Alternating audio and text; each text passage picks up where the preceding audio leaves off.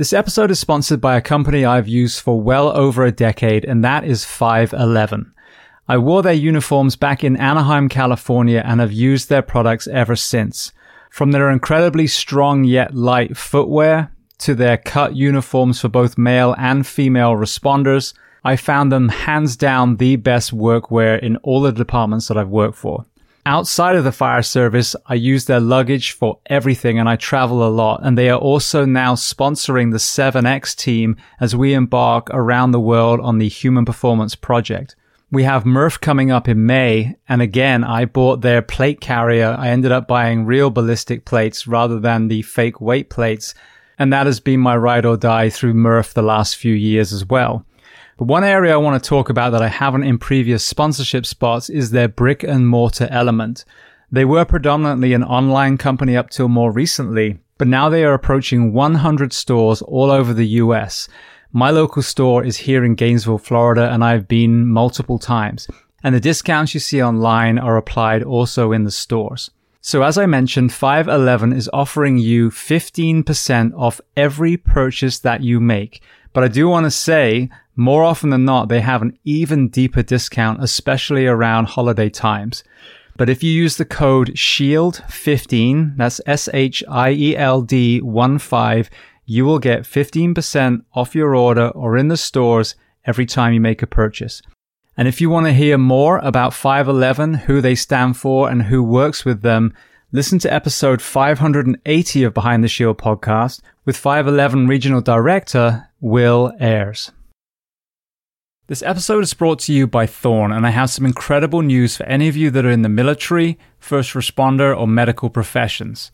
In an effort to give back, Thorne is now offering you an ongoing 35% off each and every one of your purchases of their incredible nutritional solutions. Now, Thorne is the official supplement of CrossFit, the UFC, the Mayo Clinic, the Human Performance Project, and multiple special operations organizations.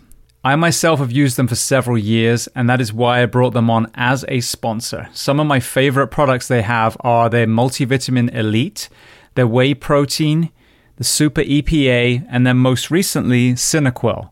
As a firefighter, a stuntman, and a martial artist, I've had my share of brain trauma and sleep deprivation, and Cinequil is their latest brain health supplement. Now, to qualify for the 35% off, go to thorne.com, thorne.com. Click on sign in and then create a new account. You will see the opportunity to register as a first responder or member of military. When you click on that, it will take you through verification with GovX. You'll simply choose a profession, provide one piece of documentation, and then you are verified for life. From that point onwards, you will continue to receive 35% off through Thorne. Now, for those of you who don't qualify, there is still the 10% off using the code BTS10, Behind the Shield 10, for a one-time purchase. Now, to learn more about Thorne, go to episode 323 of the Behind the Shield podcast with Joel Totoro and Wes Barnett. Welcome to the Behind the Shield podcast. As always, my name's James Gearing, and this week it is my absolute honor to welcome on the show Jadie Miller and Dr. Chris Frueh. Now, Jadie is a career firefighter in Canada and has an incredibly powerful story of being abandoned and homeless at a very young age to the high-performing first responder that she is today. Dr. Frueh is a psychologist who came up with the diagnosis of operator syndrome, looking at the human holistically with all of the physiological and psychological impacts that contribute to mental health challenges. So we discuss a host of topics from Jadie's childhood, her journey into the fire service, her lowest point, Dr. Frueh's work in psychology, how he came up with this diagnosis, the shared concept of first responder syndrome, and so much more.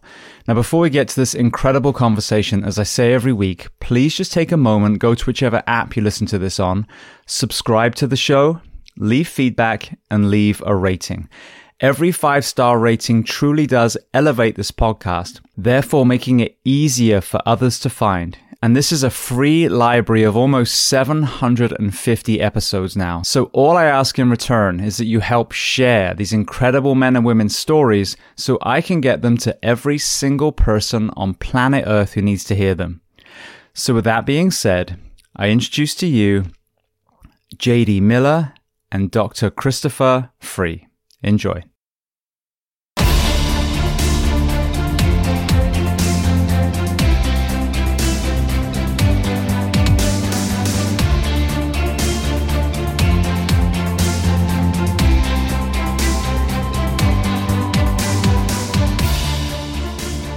Well, Jadie and Chris, I want to start by saying thank you so much for both, coming from different places on planet Earth and joining me on the Behind the Shield podcast today. Thanks for having us. Super, super excited. Yeah, absolutely. So let's start at the very beginning. Jadie, where are we finding you on planet Earth today? I am a small town called Coldwater in Ontario, Canada. Yes, it is cold here today. We're sitting probably, I don't know, somewhere around 2 degrees, whatever that looks like. We'll call it 32 degrees in your world, just about 0 for mine. On a small farm, log cabin in the woods, chilling after shift, working on some stuff for other first responders and stuff like that. So, but that's me in a nutshell. Excellent. And then Chris, where are we finding you? I'm on the east side of the big island of Hawaii. I live out in the country a little ways, north of Hilo. Brilliant. Well, I would love to start with both of your chronological journeys. So, Jadie, let's start with you. Tell me where you were born and tell me a little bit about your family dynamic, what your parents did and how many siblings. That's a really big conversation, my friend. That's not a really short kind of intro to who Jadie is. That is really about who Jadie is. I was born in a potato town called Alliston, as in that was what they were known for growing.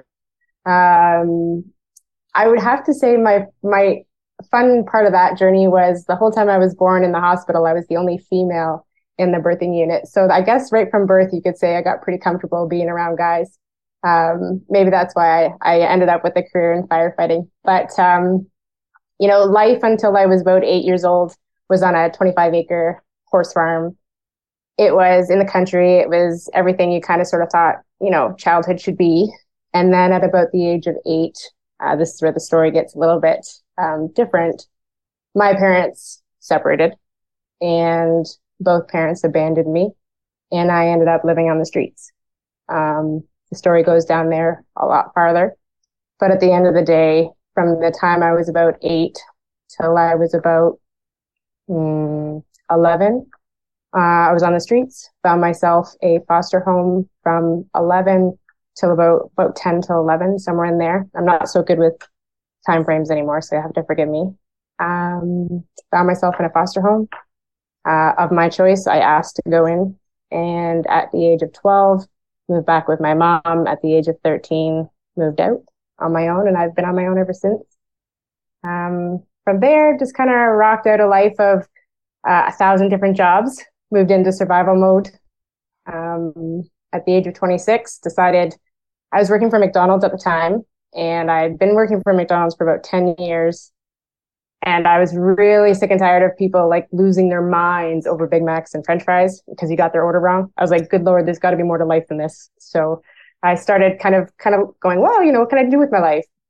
Considered military. But I really kind of sat down and meditated on who I wanted to be and what I wanted for my life. And being a mother is something I was really called to be. So I thought military maybe for me wasn't the way, because I didn't want to raise a child in the military world, constantly moving. Because my life was so turned upside down, I wanted to give my child a fairly significant kind of grounding. So I applied for 5 paramedic programs. And 1 fire, got approved for fire. Into the fire journey I went, and 6 years later got hired. I've worked for 3 different fire departments, 1 volunteer department down south in Ontario, and now I'm up north.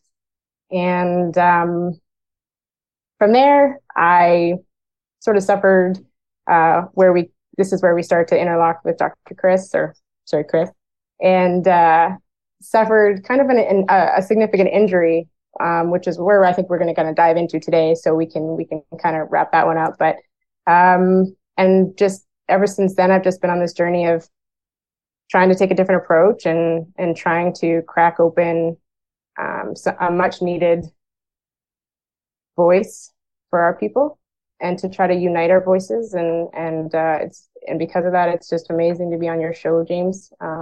Thank you. And yeah, that's kind of like the quick little quick hit.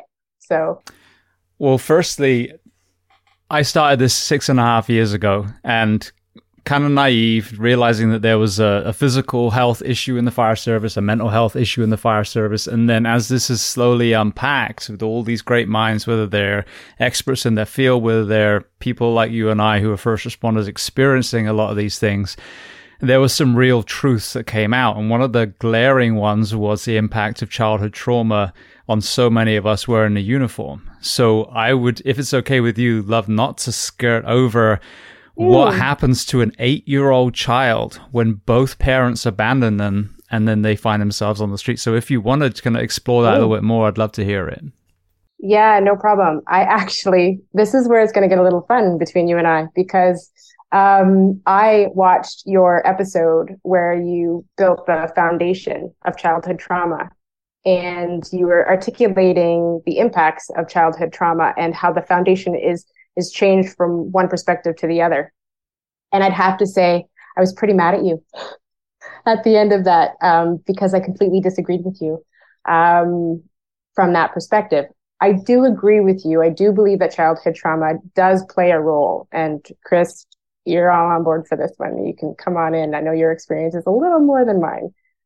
But I also believe that if you do the hard work and you are given the opportunity to heal and you face that trauma, I don't like the word trauma even. To me, what I went through as a young child are all gifts. They enabled me to be an amazing firefighter and to add an empathy component that I'm never going to apologize for. And that makes me me. And that allows me to go into, standing into a huge pile of human feces on the floor and just curl up with somebody who's in the worst moment of their lives and thrive. And I get that because of what I went through. But I've also done the hard work of sitting with myself internally to heal and appreciate what I've been through. But it does make me a stronger firefighter. And I do believe that with every single fiber of my being. But when I was an 8-year-old child, both my parents abandoned me, mostly because they had mental health issues themselves. Both have passed away. I no longer have physical parents with us today.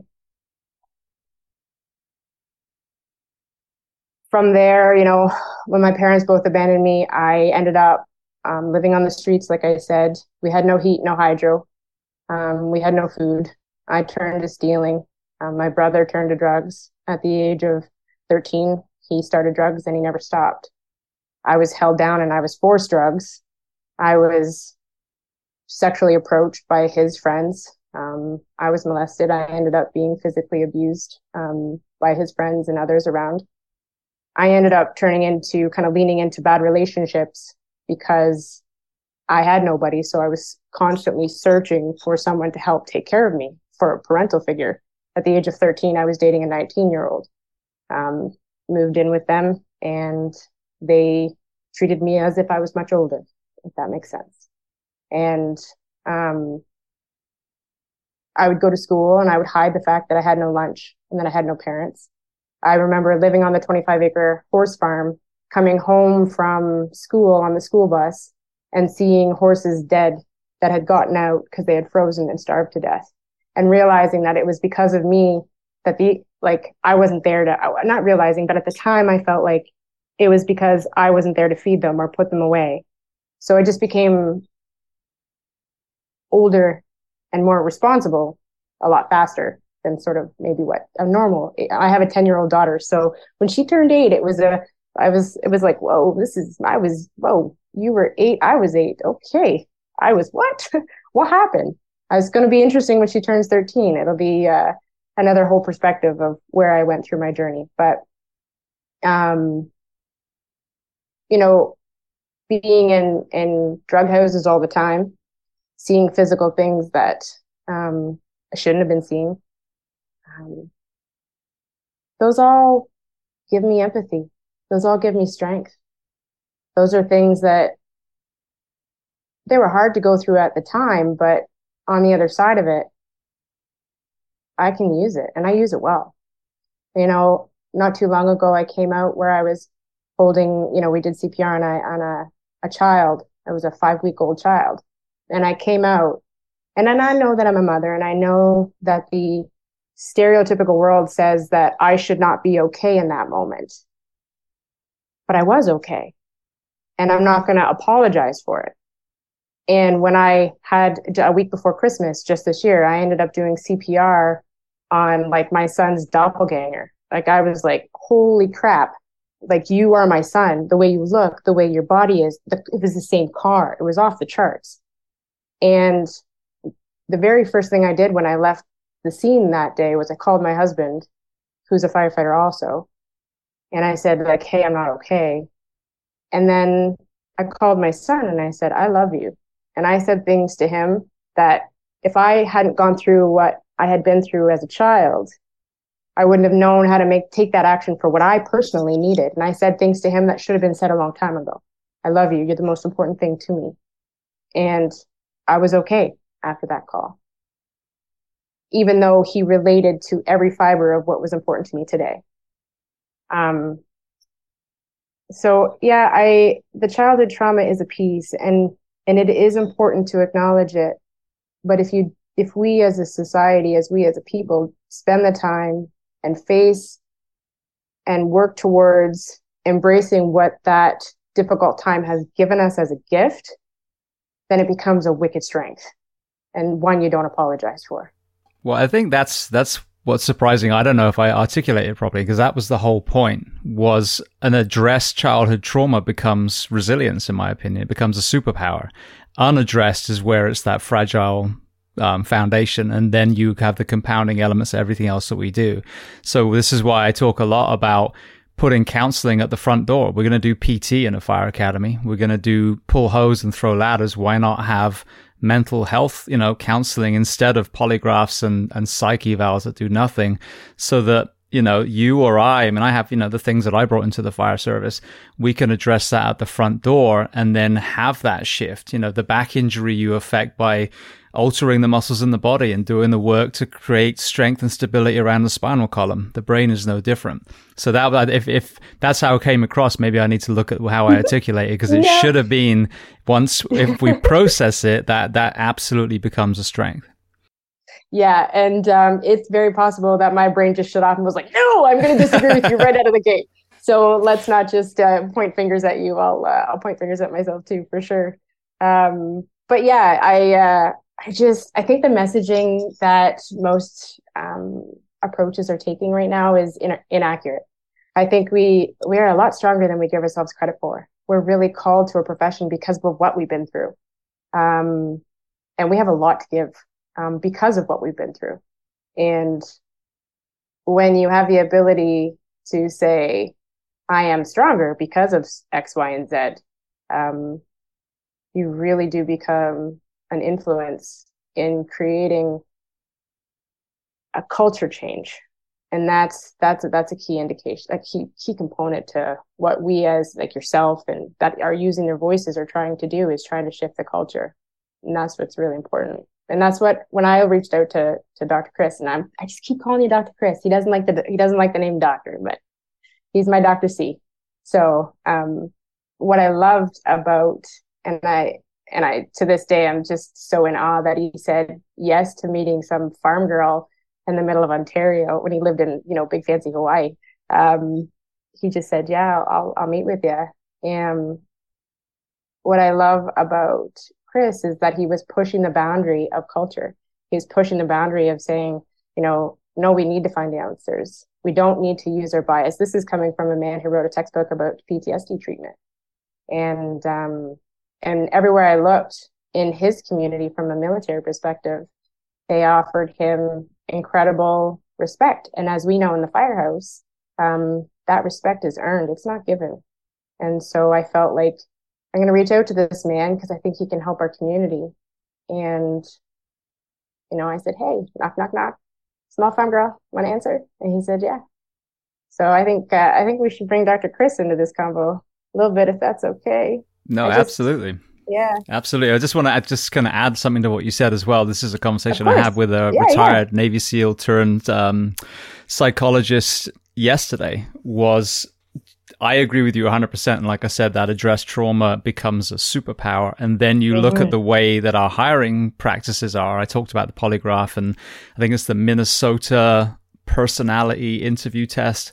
It's a standalone thing. Both of those in that whole world, and I want to get Chris's opinion on this, from what I understand, are not great assessments of our ability to do our job. But what it does is it creates this bullshit facade that you're supposed to be a choir boy to become a firefighter or a cop. I would argue the polar opposite. Of course, there's things that we have done in our past that would eliminate us, and rightly so, if it's something with drugs or children or that kind of thing. But over and above that, you need to have had a rocky road, I believe, to potentially be a great police officer, firefighter, or member of the military. So, Chris, I'm going to let you respond to everything that you heard up to this point. I'm intrigued. Yeah, what you guys are talking about resonates. I don't want to say that so my back, just for listeners, most of the work that I've been doing the last decade has been very, very focused on military special operations. And what I've seen there is very common for operators, military operators, like firefighters, like law enforcement, like probably all of the first responders, high rates of adversity in childhood. And I'm going to use the word adversity instead of trauma. Trauma is a piece of it for sure in many cases. One thing that I've seen, I won't call this trauma, but adversity. A lot of the guys that I've worked with grew up without father figures. They were raised by single mothers, or they had a father who was sort of in the home, but not really present, not really being what we expect of a father figure. So it's very common. And of course, we know that many people who have highly adverse childhood don't do well later in life. I mean, Jadie just mentioned her brother who took a very divergent path than she's taken. So it's not like all roads lead to the same place.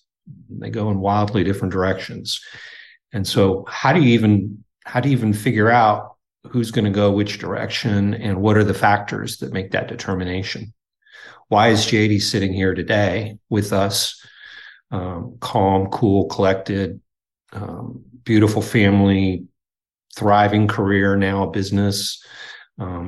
She's calm and strong, and I don't know where her brother is. And I don't know how to explain why her brother isn't with her, or maybe I don't know how to explain how and why Jadie has become so successful and thriving in her life. I think we want to be careful of narratives that put a destiny on specific childhood events, because I don't think there is a destiny.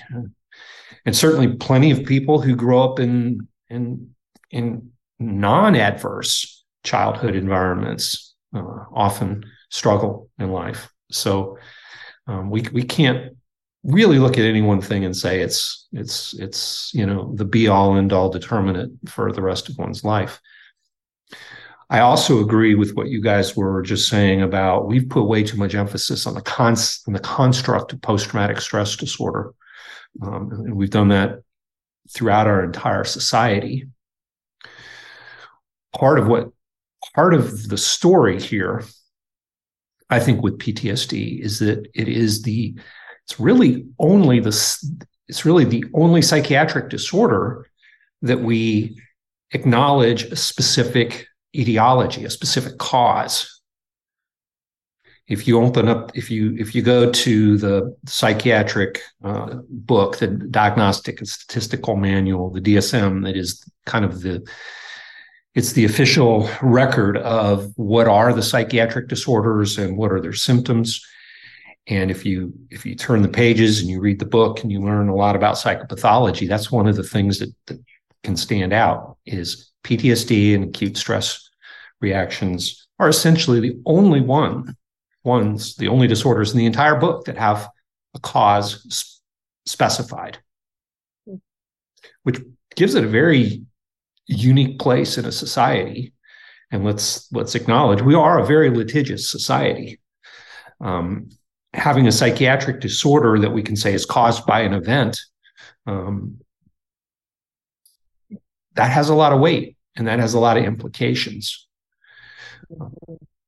I think, unfortunately, what we've lost track of as a society, but also thinking in terms of modern medicine and large healthcare systems such as the VA, we've forgotten that PTSD is not the only response to trauma. It's not even the most common response to trauma. I would nominate depression, major depressive disorder, as the most common response, followed by substance abuse. Mm-hmm. And what even is PTSD? We could have a whole show on that. I'll give you my quick definition. It's depression plus anxiety plus some very specific forms of fear reactivity that we tie to the traumatic event. But if you do an evaluation of somebody who's never truly had what we might consider to be a traumatic event, but they've been divorced recently, or they've lost a job recently and are experiencing financial problems, you give them a PTSD questionnaire and they may score very high on it. They may look exactly like somebody with severe PTSD, even though they haven't necessarily had what we consider to be a specific trauma. Mm-hmm. So it's a very socio-political diagnosis, I guess, is what I'm saying. Yeah, well, that multifaceted element is something that's become, again, more and more aware. I mean, it used to be, I'm sure Jadie would probably agree, like the fire service maybe 8 years ago, like, oh, it's what you saw, and it seems to be the same with the military. Now, fast forward, 8 years, and for me, almost 750 conversations, I'm like, okay, so yeah, it could or could not be childhood trauma, as we talked about, organizational betrayal, psych meds, alcohol, sleep deprivation, marital problems. And you've got this incredible tapestry now of all these things. And, as you said, there's also the reverse. Like what happened with Jadie? When I look at my childhood, I'm very, very open about this. I'd never had that gun in the mouth moment. I didn't. And I look back and it's because for me, I grew up in a large family. We ate and laughed and, drank around a massive dinner table. My parents, marriage was not good and they had a horrific divorce. I almost died in a house fire when I was 4. I mean, there was some pretty significant things, but there was nature. My dad was a vet, so I saw him heal animals. We had this community. We had laughter. I never felt abandoned by either of my parents. So I can see these factors that countered the trauma that I had. And then you kind of move forward, and I was, again, so lucky that I grew up in a wellness space, academically and athletically. And so early on, I understood fitness and nutrition and the importance of sleep. And again, that by chance helped me. But This is what is so fascinating. And I want to walk you through your early life before we start this topic. But the holistic human is the operator syndrome, which we're going to apply to the first responder as well, is that holistic model that I think so many people miss. Oh, it's what you saw. If that's all we do and we medicate or we do EMDR of that thing and you miss all those other pieces of the puzzle, and then you get these people that are desperate because, well, so-and-so couldn't fix me. I must be completely insane. I'm just going to end Which is what happens all the time. Mm-hmm. We have a very fragmented healthcare system or approach to healthcare. So you've got the psychologist or the social worker that does therapy, but they may never think about their patient's hormones or chronic pain. You may have the psychiatrists nibbling on one part of the problem, but not really looking at the bigger picture of the patient's of their patient's health. And I think we've to our great detriment, we've ignored the importance of hormonal disruptions, circadian disruptions, chronic pain. How do you sleep when every joint in your body hurts? How are you not irritable with your friends and loved ones when you're in chronic pain. Um, and if we acknowledge what traumatic brain injury means, which too often we don't, I'm amazed at how many of the operators I work with, the VA will not acknowledge traumatic brain injury, and it's just like, oh my goodness, you have people who have spent 3 months training with breaching, and then the next 3 months training with firing large rockets.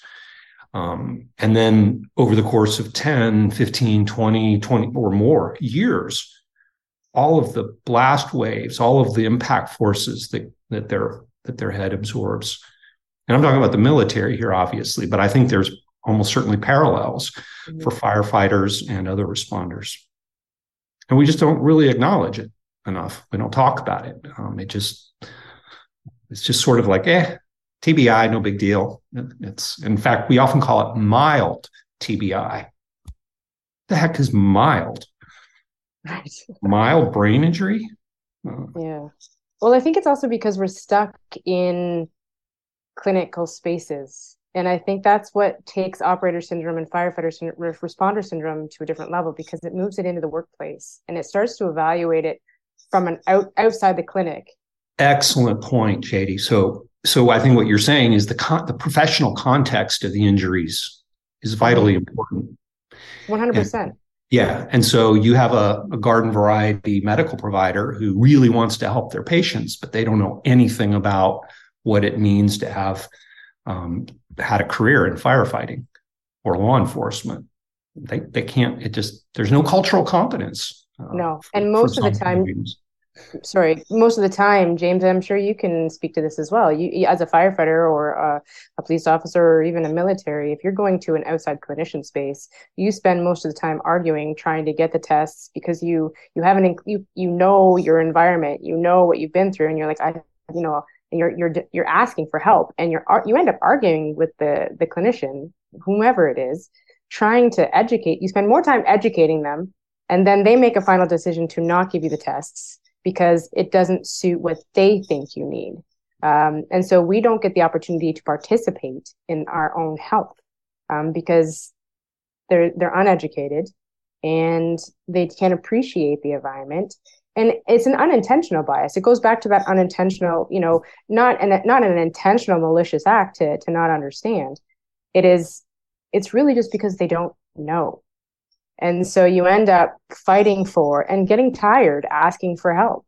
And so you don't go and you drink your face off so you can go to sleep, or you smoke a big fatty so you roll over, right? Whatever the situation is, you find ways of coping. And all of the ways that we end up coping usually we end up being our own worst, advocates by making bad choices. I didn't grow up an academic. The only college I ever went to was so I could be a firefighter. I was the first one in my family to even graduate high school. So when it came to, health and wellness, I wasn't, I was lucky if I ate a box of macaroni a day, Kraft Dinner and ketchup. Like we're happy, So nutrition wasn't a part of my upbringing. And so by the time I got into firefighting, I had to just develop such a splatter of bad habits that once I was strong emotionally, but physiologically, I was weak. Going into a environment that, when it comes to endurance and strength, I had that check, but from a molecular kind of cellular level kind of foundation, I wasn't at my top performance.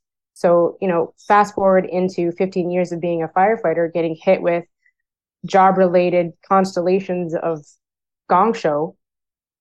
Here I am sitting on a shelf going, I'm not okay. What's going on with me? But because of what I had been through as a child, emotionally, I knew what I could handle. So all of a sudden I couldn't. I had to take my cape off and put it on a shelf for a little bit and say, what's wrong with me? And I was like, I'd been through so much and I had so much capability behind me. And I'm really the type of person that says, yep, I can do anything. Through enough education and enough practice, you can really do whatever you put your mind to. And all of a sudden I was facing this angry, empty space where I had nothing left. And I thought, well, I had already been through all of that crap. Now, why am I not okay? And that's where Dr. Chris comes in and he's like, well, hey, let's take a look at your job. And we spent 2 years pulling studies and asking and interviewing. And I would go back to the fire hall and I would talk. My husband's a firefighter too. So I'd be like, honey, go talk to your firefighters. Ask them this. Are they the same as me? And he'd be like, shut up, you ask them. I'm like, no. And, and you watch all the podcasts and you're like, there's more out there like me. And then it wasn't until, I don't know, what was it, October we published in Crackle magazine. We reached out to Corey and he was like, let's publish it. Let's see what goes on. And when we published Firefighter Syndrome, from our perspective, of all the things, you identify these 19 domains that are firefighter specific. And you say, these are the things that injure you, at a cellular molecular level, and they mimic mental health. You get these things in check, you're a whole new person. You have a whole new outlook on life. And you return back to what you were originally called to do, which is serve the public in a fierce, awesome way. Absolutely. Well, I want to get to unpacking that. Just before we do, Chris, you ended up, as you said, working with elite warfighters in the psychology and psychiatric space. If you wouldn't mind, give me just a quick overview of your backstory. So where you were born, what your upbringing looked like, and then walk me through your journey through the world of mental health. Sure. Okay. So I was born in New York City, 1963. My father at the time was a medical student at Columbia University. And we moved away from New York City pretty shortly. I think I was probably 6 months old when we moved away. So I have no memories of it, of course. But my father was a physician in training. So we moved for his internships and residencies and such. He also was in the Air Force for a significant period of the 1960s, including a deployment to the Vietnam War in the Air Force as a physician. And then I would say in the 1970s, which is kind of where my real memories begin, we lived in Columbia, Missouri, and both my parents had views of the war that were, I believe, I don't actually know from a political perspective what either one of them thought, but they were both very anti-war. And they took our family into the Friends meetings. So throughout much of the 1970s, I, as a child, as an adolescent, attended Quaker meetings. And the Quaker approach to faith, if for those who don't know, is it's informal. It doesn't involve a lot of ritual. You don't have an authority figure standing at the head of the congregation. It's more of a collective. And one of the principles is conscientious objector status. So I was raised kind of from the perspective of, we want you to be not a warrior. That was probably my parents' perspectives. I also had an influential figure in my childhood who was my great-grandfather, who was approaching 100. He was about 100 when he died. And he had been a soldier and fought in the Spanish-American War. Oh, wow. 1898, he fought at the Battle of San Juan and Kettle Hills. So I went through, just a pretty traditional path, went to college, took a couple years off, decided to go get a PhD in clinical psychology. And really, when I went to graduate school, I wanted to work with veterans. And I did a dissertation related to post-traumatic stress disorder. And then my final year of training was at a VA hospital in Charleston, South Carolina. And after that year of training, I segued right into a job there in Charleston. So for 15 years after that, I worked at the VA as a clinician in a PTSD clinic. I also, after about 7 years, started getting federal research grants to study PTSD and related mental health issues in veterans, but also in community mental health patients. And I was at the Medical University of South Carolina, so I had an academic component to my work. In 2006, I moved to Hawaii, at the University of Hawaii, at the branch campus here, teach. It's really all I do here. I also had work in Houston for about 12 years. I directed research programs at the Menninger Clinic, affiliated with Baylor College of Medicine. And then when that wrapped up, I was recruited by the University of Texas Medical School Psychiatry Department in Houston to set up a center for veterans' mental health research and treatment. And I did that part. That was a part-time job for me. I did that traveling to Houston every month. It was a part-time gig. So the story of how I got involved with military special operations is probably not terribly exciting. It's just something that kind of happened. It was never planned or mapped out. A friend of mine in Houston who was a Navy SEAL essentially was struggling a little bit and said to me, I don't understand what's going on. I'm not myself. I look in the mirror and I don't recognize myself anymore. And some of that was physical. He put on some weight, but I think it was much more than physical. And he had a number of problems. And I think I arrogantly started out with the idea, and this is about 10 years ago, maybe more. I think I arrogantly started out with the idea of, oh, me, I'm an expert. PTSD, I got this down. I got this. I'll help my friend. He didn't have PTSD. He had other things. And as we kind of worked our way through those other things, trial and error, things I had never thought of, started finding things that didn't even make sense to me. Why did my friend have low testosterone? He was 37 years old, maybe 36. Low testosterone in an elite Navy SEAL. And by the way, he had been at the elite unit. He'd been on many of the famous missions that movies have been made of. So, I mean, this is a badass. And here he is with low testosterone. How do you make sense of that? Eventually, he as he started to do better, some of his friends started to reach out to me. And so did the same thing, conversations with them. And after a while, after, talking to 10, 15, 20, and then, that number grew gradually over the years, pattern recognition, it's the same. I was seeing the same things. It was traumatic brain injury. It was low testosterone. What? Low testosterone?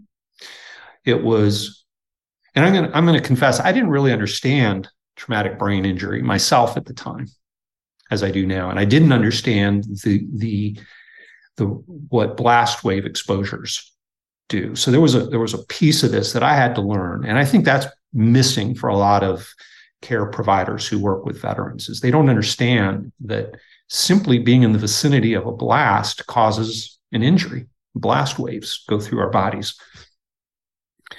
The other thing that shocked me was the rate of obstructive sleep apnea. Essentially now at this point, if I talk to a soldier, either active duty or separated, two of the very first questions I ask is, have you had your testosterone and other hormones checked with a blood test? And have you had a sleep study? Because that's how we diagnose sleep apnea and other sleep disorders. And that's almost like the first thing. Go do those two things. Fairly simple, fairly straightforward. Any primary care doc, once persuaded, can make those referrals and get that stuff happening. I wrote up a little white paper that I was using for several years as just a document I would share with the guys I talked to and their spouses. And eventually some of my colleagues and I, who were doing some similar things, we started comparing notes, and we wrote this up as a paper that was published in the medical literature in 2020. Now I tell folks, print this paper out, highlight everything in here that makes sense to you, that resonates, take it to your primary care doc. That's just as a start, and you're already better off. Rather than assuming it's all psychological and mental health is your only avenue. Well, that illustrates something that I just heard recently. I actually traveled the world in a thing called 7X with some Navy SEALs. And one of the guys who joined us about halfway through, his name's Kagan Gill. And he, from what I understand, is the only guy who's survived an ejection from a fighter jet at the speed of sound, so almost 700 miles an hour. He had this physical rehabilitation journey. All his bones were smashed to pieces, but then he started having quote unquote mental health issues, and they treated it as PTSD. And it was such a such a disaster, the treatment plan, that he ended up in a psychiatric ward, like literally, almost clinically insane at one point. And they totally missed the TBI. This man hit the atmosphere at 700 miles an hour before then. How many G's is that? I forget what he said now, and I probably get it wrong. That's a lot of G's. Yeah, enough G's to rip off his entire jumpsuit pretty much from his body just through the air. So that gives you an illustration. But that is just it. And then I want to get to Jadie next. But I mean, I see the same thing in our profession, not so much with acute trauma, but with the chronic sleep deprivation and what that does to the body. So let's shift to Jadie, because you talked about having this resilience, despite some of the things that happened when you were younger, you had the ability to perform. And I had a similar thing, a lot of these child calls, they didn't haunt me, even though sometimes they were very similar to my son's age. There was one car crash, it was a decapitated child, and that was the exact same age. And it wasn't fun to be at, but again, it never haunted me per se. Talk to me about that journey from seeming like you had that resilience to that breakdown that you found later on in your career. Oh my goodness. I guess for me, it starts with kind of actually unpacking the word resilience. When you look at the very definition of resilience, it really just means to return back to original shape. And so I'm not a big fan of that word. And we use it often. I like to think my journey is more about perseverance, which is the ability to get through successfully. And I think a lot of that comes from a mental choice of, no matter what you face, I'm going to get through it. That was really kind of what was given to me. Let's go back to that, early conversation where I developed that as a young kid. You figured your way around whatever it was that you were facing. You either did or you didn't. And if you didn't, you ended up like my brother, who's still fighting massive addictions and criminal charges. And, I love him to pieces. He's still my brother, but, I chose to stop enabling him many years ago. But so that perseverance, I think, is the more accurate term for me, that I like to sort of lean on. And so that, when I made the choice to become a firefighter, I didn't know. I had no idea. I was probably about 110 pounds soaking wet, working for McDonald's. I was actually small, I didn't eat the food. And, you worked 15-hour days just going. You never stopped. So I thought, again, I got to figure out something to do different with my life. So there was a lot about me that I had to sort of evaluate and say, can I do this career? And make a cognitive choice as to, yes, I could, or be honest with myself and say, no, I can't. I decided to say, yes, I can, because that's what I do.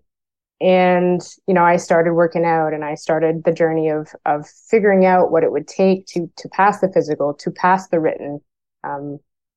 Because of not being present in school growing up, because of my parents not having that, guidance over me, I wasn't strong academically. So the written tests were very, very difficult for me, especially the mathematic part, and even the memory recall, which I think, having developed maybe a gift of forgetfulness of childhood issues, the memory recall, I had to really work at developing an ability to listen to the passages that we were required to do in Canada and then answer the questions for the test to get in.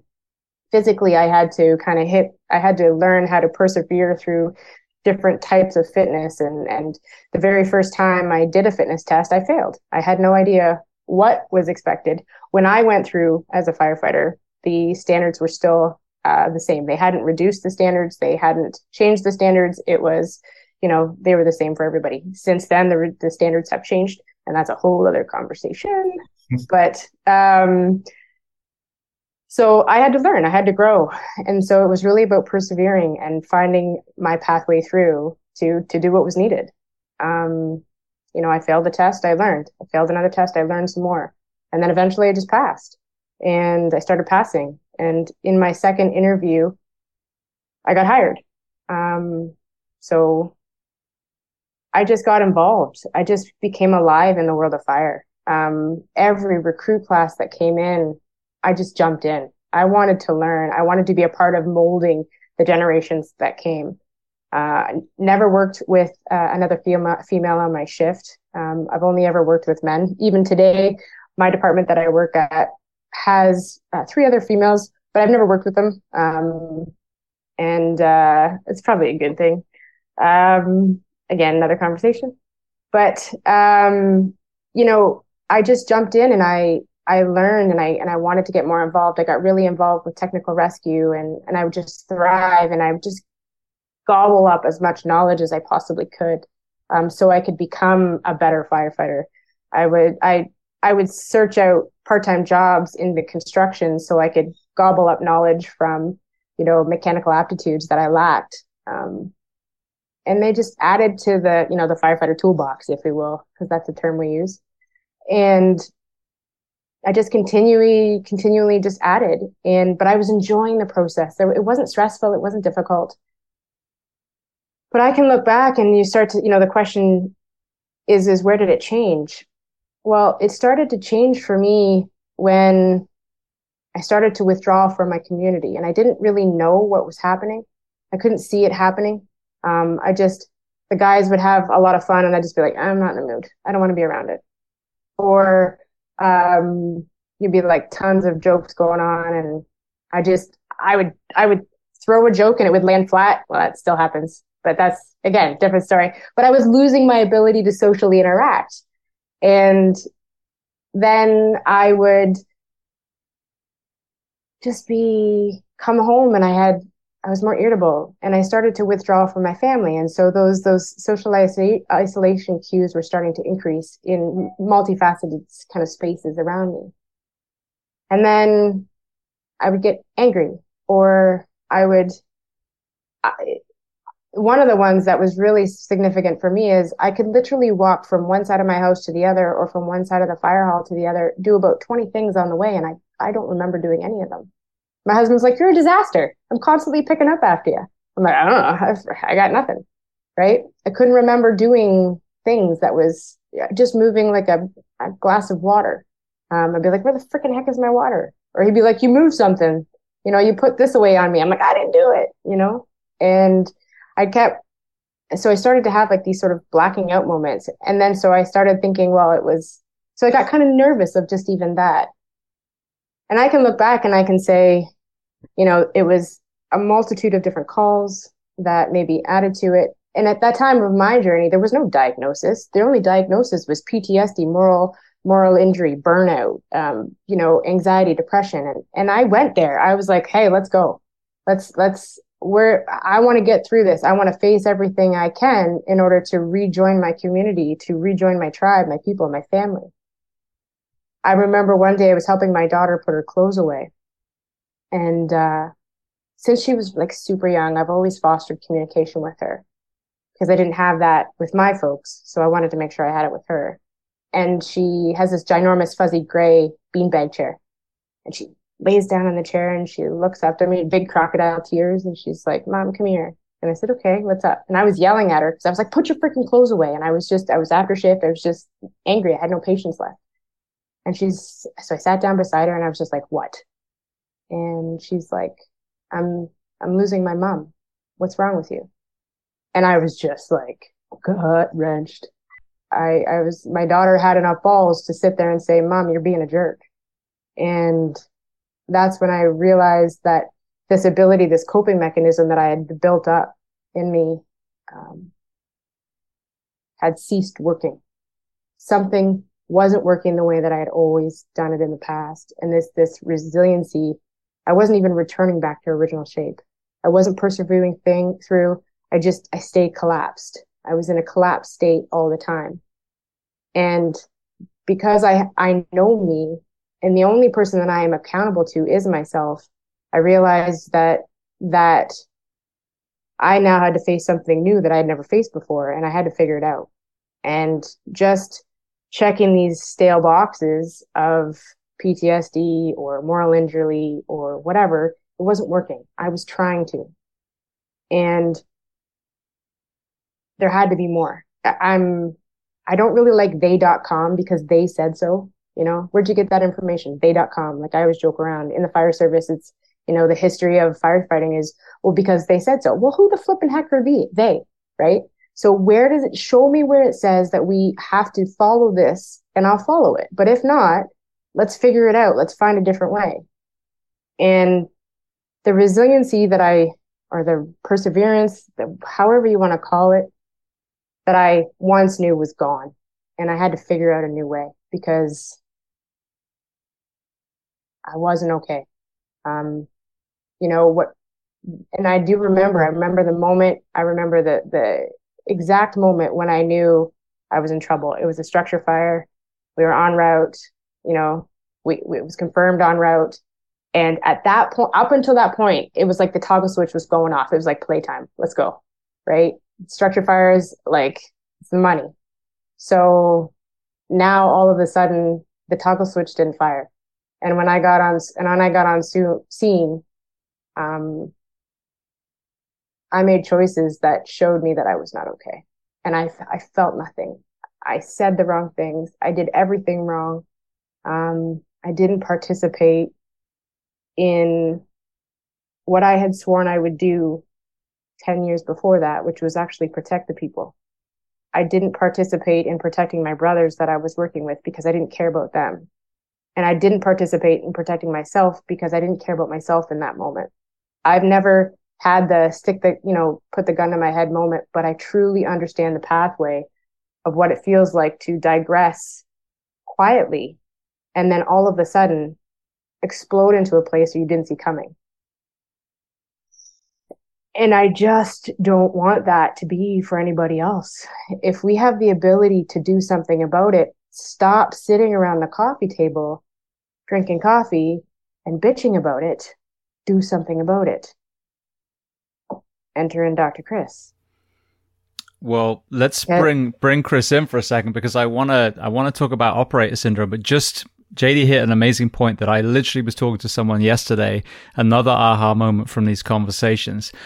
The heroic stories that come out of the fire service, come out of the military was, let's say, for example, the man who went, into the enemy machine gun turret and, ended up killing 3 people and saving his crew, or the female firefighter that went into the burning building and they made it out and they're like, wow, this is mind-blowing heroism. Now, fast forward a few years, I'm starting to realize that was that mind-blowing heroism or was that abandonment of, self-preservation through possibly mental health challenges that created a near suicidal action, many of whom are probably dead and never get to be hailed a hero. They were just stupid and they ran into a building and they burned up. Some of them came out with a child and, we hold them as heroes. Of course, any one of us would try and facilitate any rescue that was not going to almost certainly, result in our own death, becoming part of the problem on the fire scene. But the more actions of heroism I hear about, the more I realize, and I hear this from the battleground, I hear this from people that have seen this, they didn't bother putting their vest on anymore. They stood up when people are firing at them, whatever it was. So in all the, the operators that you got to interact with, did you have any of that observation of some of this, I guess you could argue almost suicidal actions happening on a fireground, on a battleground that were then misread as heroism rather than a giant red flag for their own mental health?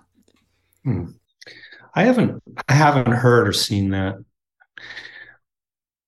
Not to say it's not there, but I haven't seen it or heard of it. What I have heard, I don't know anybody alive who will accept being referred to as a hero. What to a man, to a woman, people will point at other people and say, no, they're the heroes. I just did what I had to do. These other folks, and often it's folks that didn't survive. I think there's a very powerful ethos, certainly in the military, but I think in the responder population too, there's an ethos of you're maybe not even there for the bigger cause, but you're there for the person to your left and the person to your right. You're there for the brother and sisterhood, and what you're doing is driven by not wanting to let them down.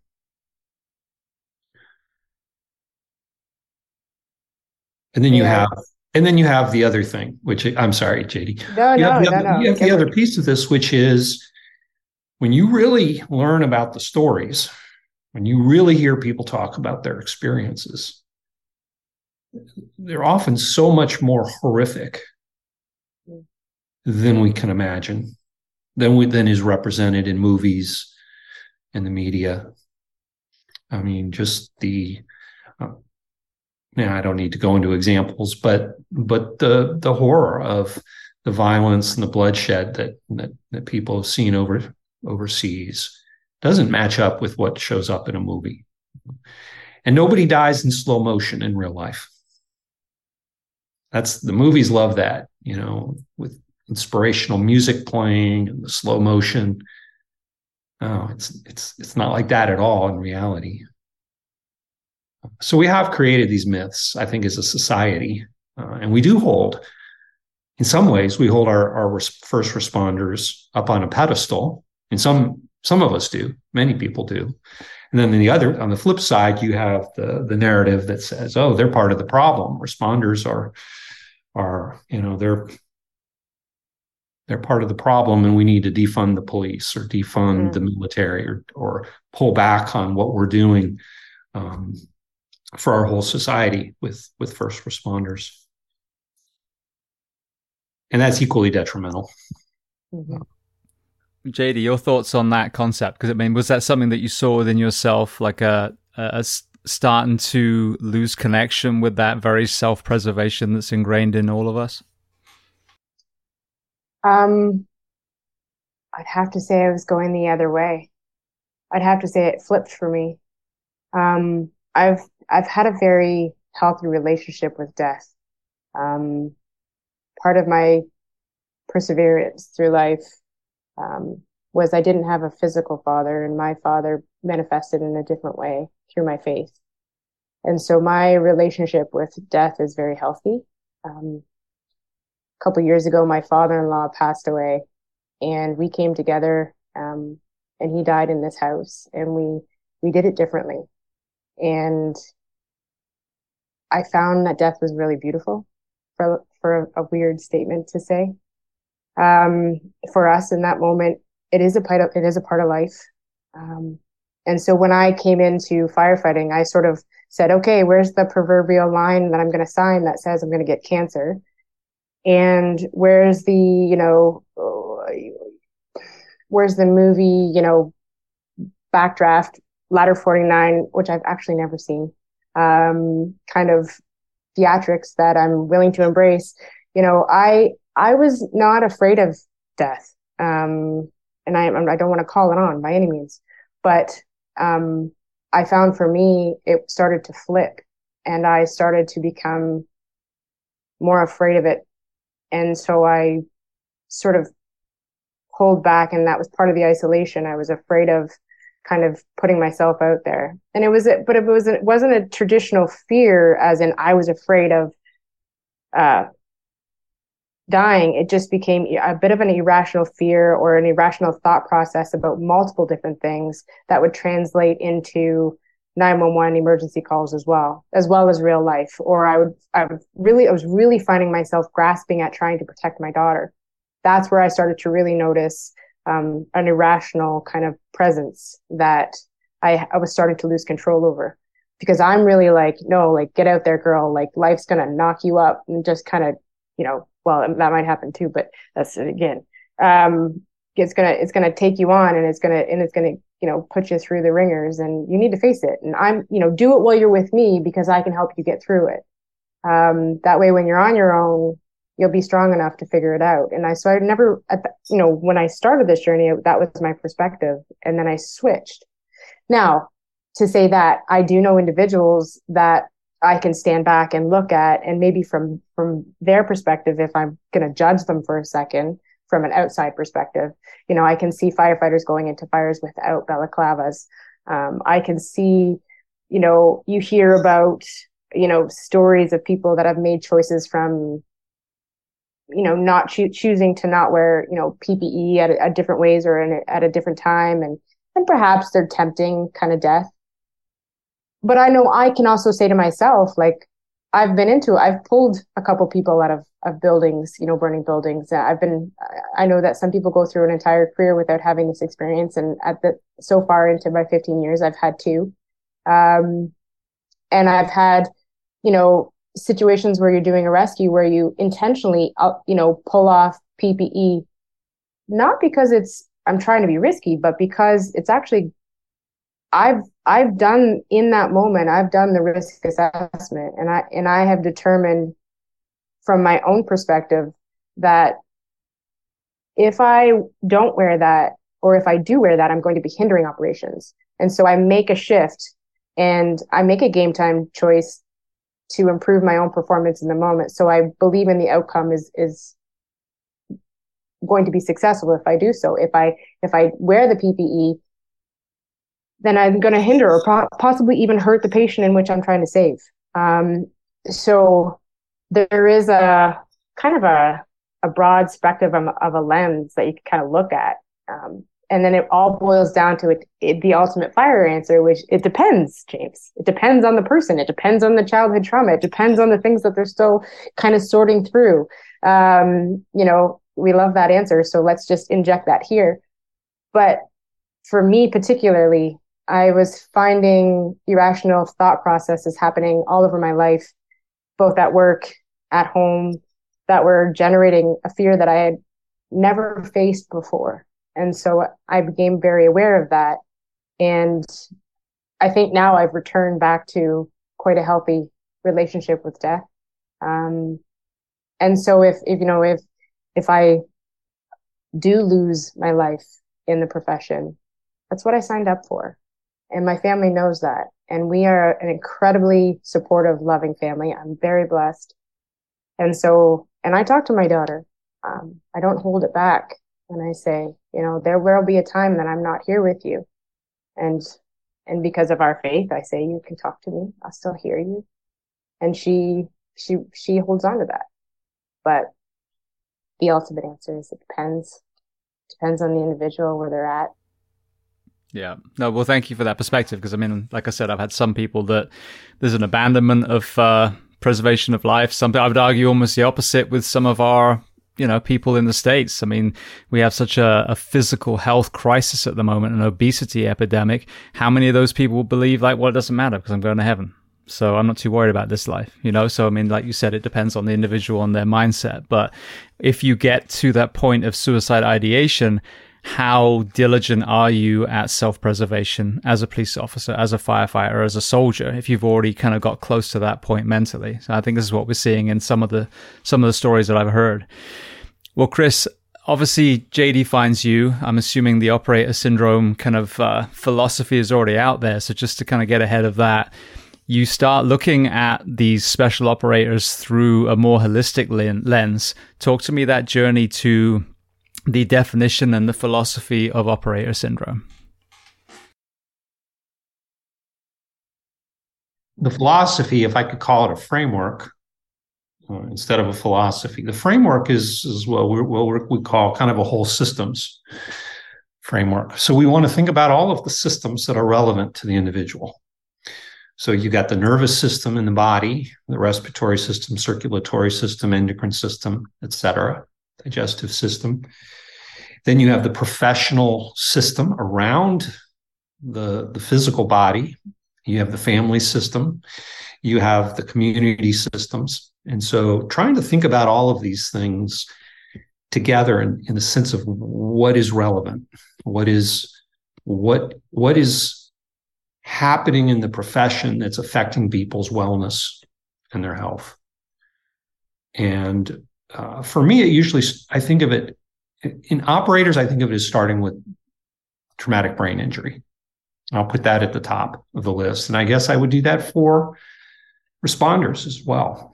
And if you have a traumatic brain injury, we can go down the list. But let's take traumatic brain injury and circadian disruption. Circadian, our 24-hour cycle, which governs all of the systems in our bodies. It's not just a sleep-awake cycle. It's when is your digestion doing X? When are various hormones being released during that 24-hour cycle? So it is partially sleep deprivation. Yes, that's a huge problem, but it's also the shifting nature of work schedules that interferes with sleep and the circadian. And so I believe that TBI and the circadian disruption and the chronic stress hormones that are being released contribute to hormonal dysfunctions, contribute to psychological and cognitive dysfunctions. People with traumatic brain injury are likely to have headaches. They're likely to have trouble concentrating, trouble with short-term memory, trouble remembering and learning new information is hard. Some other things that go along with that very commonly are vestibular problems, balance, having trouble with balance. A lot of folks I talk to describe themselves as, will say they've grown clumsy. They stumble into door frames. They have to sit down sometimes because they feel dizzy and nauseous. And then you put on top of all of that alcohol or other substances to help with sleep, to help with relaxing, to help just kind of being able to kind of cope with family situations or life situations. And then you add depression, PTSD, irritability, worry, anxiety, overreacting to relatively minor stressors. And then what do you have? You have somebody who's not really able to do their job very well. They're not going to be a good spouse, a good parent. Maybe they'll be a good parent, maybe they'll be a good spouse, but they won't be the best version of themselves. It's probably a better way for me to phrase it. And I've seen a lot of marriages not survive. I think the divorce rate in special operations is over 100%. Typically, soldiers will have 2, 3, 4 marriages. That's very common in the responder community. So we know that there's family. This affects the family. It affects sexual intimacy and emotional intimacy, health. You put on top of that perceptual impairments in perceptual systems of hearing, vision, vestibular, balance. For firefighters, specifically, we're concerned about the disruptions to just regular hydration and nutrition. When do you eat? When do you eat a meal? When do you get to drink enough water? If you're out on calls all day long, wearing a suit, protective equipment that isn't easy to pee in, what are you going to do? You're going to probably drink less so you can avoid that problem. Certainly, we have transition issues that are really significant. What does a soldier do after a career in the military? How do they transition out of the military into civilian life? How do they find a job? How do they take their skills and translate them to skills that the civilian sector values? I kind of compare it to, it's sort of like if I were picked up and dropped in a whole other universe and told, okay, everybody here speaks a version of English. Everybody here is similar culture from you, but there are these big differences. And oh, by the way, you're no longer a psychologist. Your PhD is over. That was your prior career. Now you got to find something new to do. And you got to figure out how to navigate these systems that you've never navigated before. And you got to do all of that with these injuries that we just described. So that's a huge challenge for veterans. Now let's talk about responders. I am in awe of what responders do every week. I don't know how you work 24-hour shift and then go home, or a 48-hour shift and then go home. Law enforcement, it might be an 8, 10, 12-hour shift and then go home. But those constant transitions from work to home, all the things that you're bringing home, what happened today? Are you bringing that home? And how are you bringing it home? And I think, we got to acknowledge the last piece of this, which Jadie talked about, and that's the existential issues. How do we handle failures where maybe somebody died or was badly injured or hurt? How do we handle that sense of I survived, but somebody else didn't? Loss, grief, even things like, what did it all mean? When you look back and you reflect on the work that you've done, do you feel good about it? There's a lot of soldiers in America who are asking the question right now, why were we even in Afghanistan? All the blood and sacrifice and treasure that we put into that I don't even know what to call it, that chapter of our history in the war effort. What does it mean? We just abruptly pulled out and we left a lot of good people behind. And I can talk about that if we want to, but that was an existential shock to the veterans of America. I think law enforcement and firefighters have existential shocks on a regular basis, including, and you guys both mentioned it, it's not just you're sacrificing to help people and to save people and to be the rescuer, to be that backstop of we're going to come. If you need us, we'll be there. How do you do that and then accept all the daggers that society is now pointing at you guys? The defund the police, the vilification of responders that's happened in many segments of our society. To me, that is a betrayal. And you see, just like our soldiers, many of our soldiers feel that the generals and admirals betrayed them. The government betrayed them.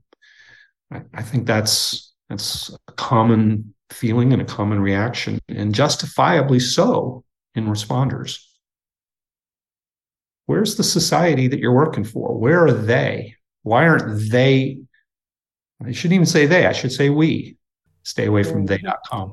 Why aren't we, as a society, why aren't we elevating our awareness and saying, you know what? These people save us at great cost. They save and protect us at great cost to themselves and to their families. We can do better by them, and we should. And yet we're not. Absolutely. Well, I mean, for one of the things that I've talked about a lot, and I want to get to Jadie in response to this, when we sign up, as you said, we signed up for this, you sign up to be away from your family. You know, your family understands the sacrifice. I think that's the real kind of unrecognized element of service of the family that we leave behind, the children that we miss their games, their Christmases, etc. But what I didn't realize till I got deep in my career was the impact of the absolute shit show that is the firefighter work week. You know, the insanity that the people that bag my groceries in the store tap out at 40 hours, as they should. But the person who will wake up from a dead sleep and 5 minutes later will be on a roof with a saw in their hand or searching a building, that we're fine with them working 56, before you get mandatory 80 hours a week. So this is the real aha moment to me, is you've got all these other things that we've listed, but rather than create an environment for our responders to thrive, we've done the exact opposite and created an environment that will guarantee mental ill health, cancer, heart disease, musculoskeletal injuries, and more. Yeah. And then we don't provide the care for those. Yeah. Yeah. And that's exactly it. We don't, all of those things have happened. We don't provide the care. And I think, if I could be cynical for a moment, it's because the only way a responder can tap out is through PTSD. It's the only box that we can tap out by, yet it only affects less than 30% of us, truly. If you look at the symptoms that define what PTSD is, they are very quickly being diluted. And lots of things are being added to it. which is diluting and affecting the people that truly have it from receiving true care. So I think the first part of, my policy brain says, well, it's because the only way for us to tap out is through PTSD, and that's the only option. So by acknowledging that operator syndrome and firefighter syndrome and police syndrome or whatever it is a thing, and pushing it, if we as a community push it as an ability to receive proper care, then it gives us another avenue to receive care, so we can be an advocate and unite as a community to stand up and say, no, you can't do that because of this. If you do that from a health and safety perspective, look at the recognition of this, injury, and have it legislatively mandated. Well, that's going to be about 50 years from now.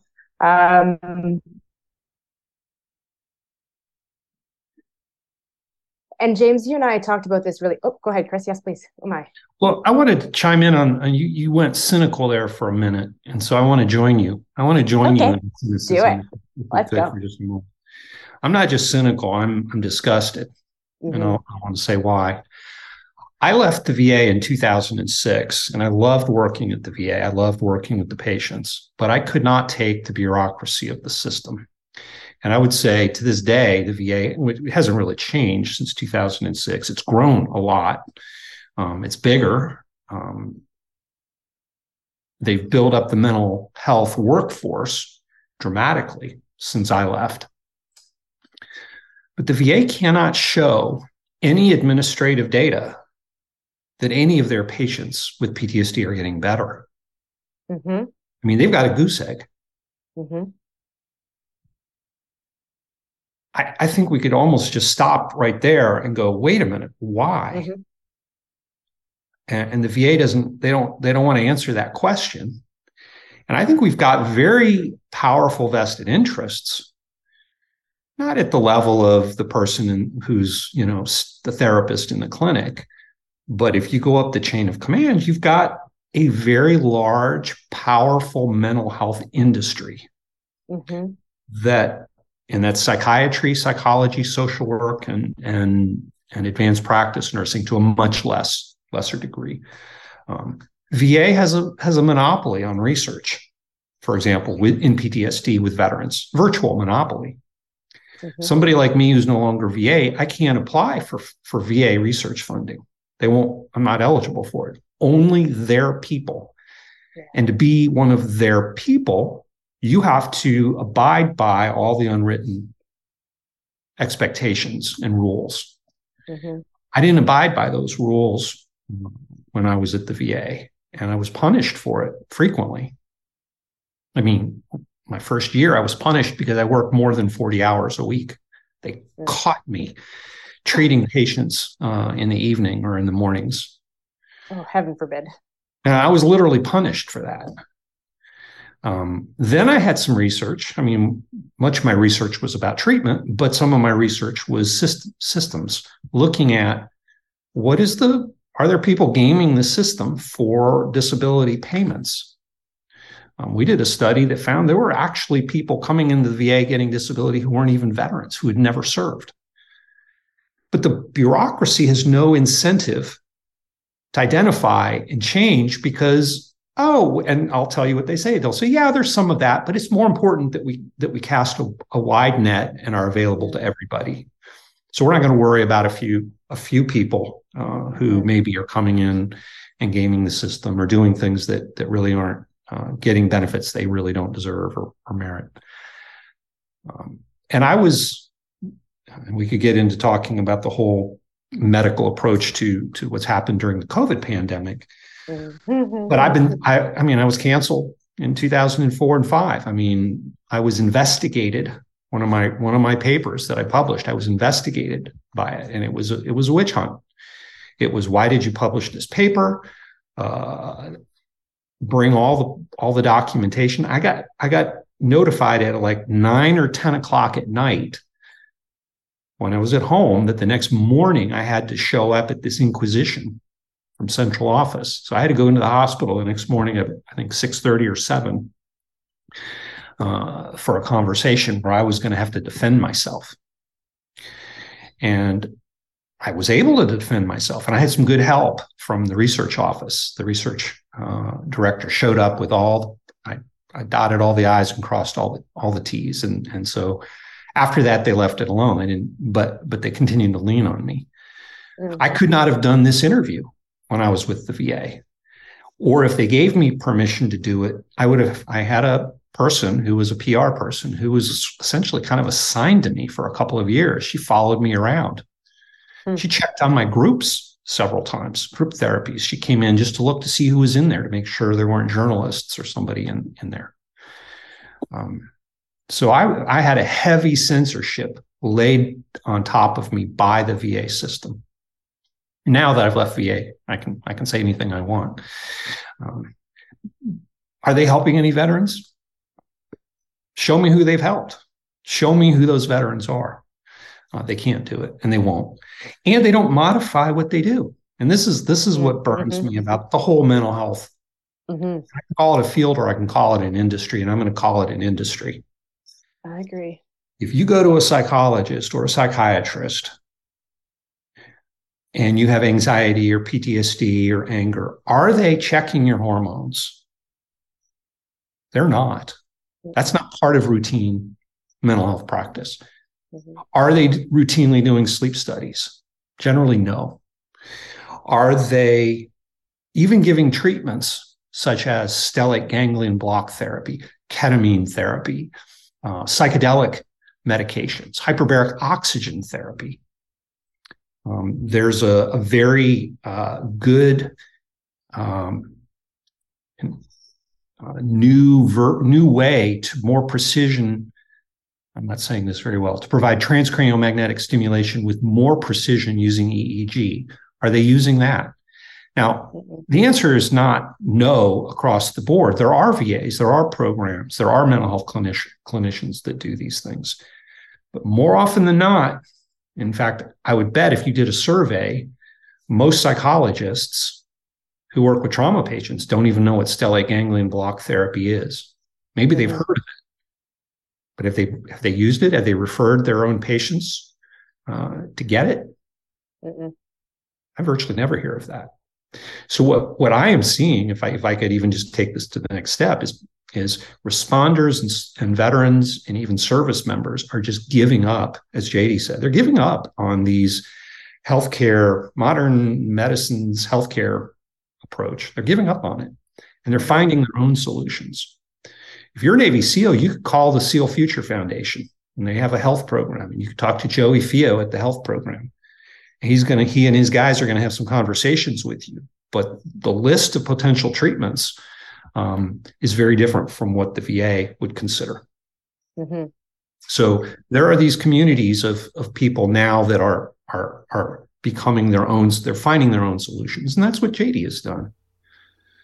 Well, Jadie, talk to me about your journey then. So operator syndrome is out there. You're obviously wearing a firefighter uniform. You've tried the quote unquote traditional mental health routes. What was your kind of journey out of that, the worst place that you found yourself at that point back to where you are now? So first of all, that's a big question. Okay. Obviously the first part of the journey starts with recognizing that I was not okay.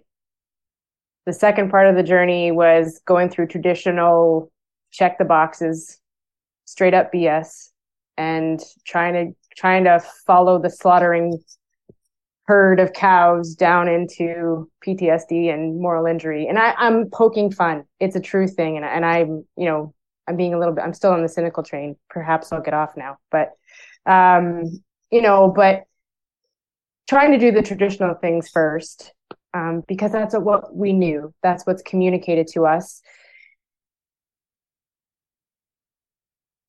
And I'm going to circle back to that because it plays on what Chris is saying, but we'll finish what you've asked first, and hopefully I'll remember to come back. But, and then, when all of those things didn't work, I'm left with two choices. I sit and just accept defeat, or I don't. And I don't. with anything in my life. It's not who I am. It's not who I will ever be. And I wanted to leverage that. And very quickly, I started to uncover research or learn that I was not the only one that was in this position where physiologically I was mimicking mental health, and everybody wanted to only address my mental health, and that I needed help from a physiological perspective. And if I could correct that, then I could return back to service and I could do better and be stronger. So I really just, that's again, I when I saw the operator syndrome framework, I really didn't know what to do with it, except for I felt like a really strong, intense, like, that's going to work here. That's going to work. We can do this. And when I remember Chris's face, first time meeting him, and he's just like, girl, you're whacked. Like, who are you? That's how I felt anyway. And I was like, no, that's not true. That's not true. I never even thought that. Actually, I didn't think it then. Maybe I think it now. Touche. All right. Maybe you got a resting whacked face. Yeah. I've earned that position now, though, so I feel good about this. Yes. But I when I saw operator syndrome and I saw the framework, and I knew that it was a job specific framework, there is just no way. And let me back up. It's a job specific framework that saw the individual as an individual, not as a collective. And one of the things that I get really, frankly, pissed off about is when you stand in front of a clinician and you're like, see me. I need you to see me. Don't see your treatment. See me. Because I know me. And if I can know me, then you should know me. Like, that's just how I feel. And you should take the time. Is it hard work? Yeah. But is it the right work? Yeah. So do it. So when I saw operator syndrome, that it became a job specific opportunity, but also an individual treatment process that weighed what was truly injured against what I felt is injured, and it merged the two, it became a 360 perspective, and it made sense for the first time. And when I approached Dr. C and said, hey, can we do this for first responders? Can we do it for our people? Because our people are dying. And when you look at, we read a study that talked about, it was a large meta-analysis, like a huge, like bring all the data in kind of scientific study. And it talked about how successful PTSD was as a treatment plan. I think the numbers were like, it ranged from like 8% to 86. You have an 8% to an 86% chance of getting, better if you have PTSD. Okay, hold on. Let me pull PTSD off the shelf and insert heart surgery, and saying you have an 8 to an 86% chance of surviving heart surgery. What? Like, how are we accepting this? This doesn't make any sense. So when we started to build out the framework, I started living the framework.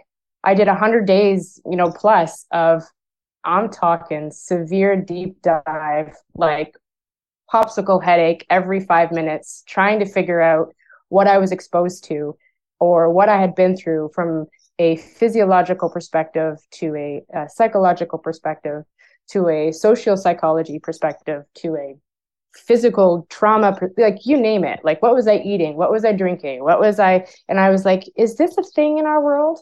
And it so quickly became apparent that it was. And it so, and I even had my husband do it, and the happy wife, happy life.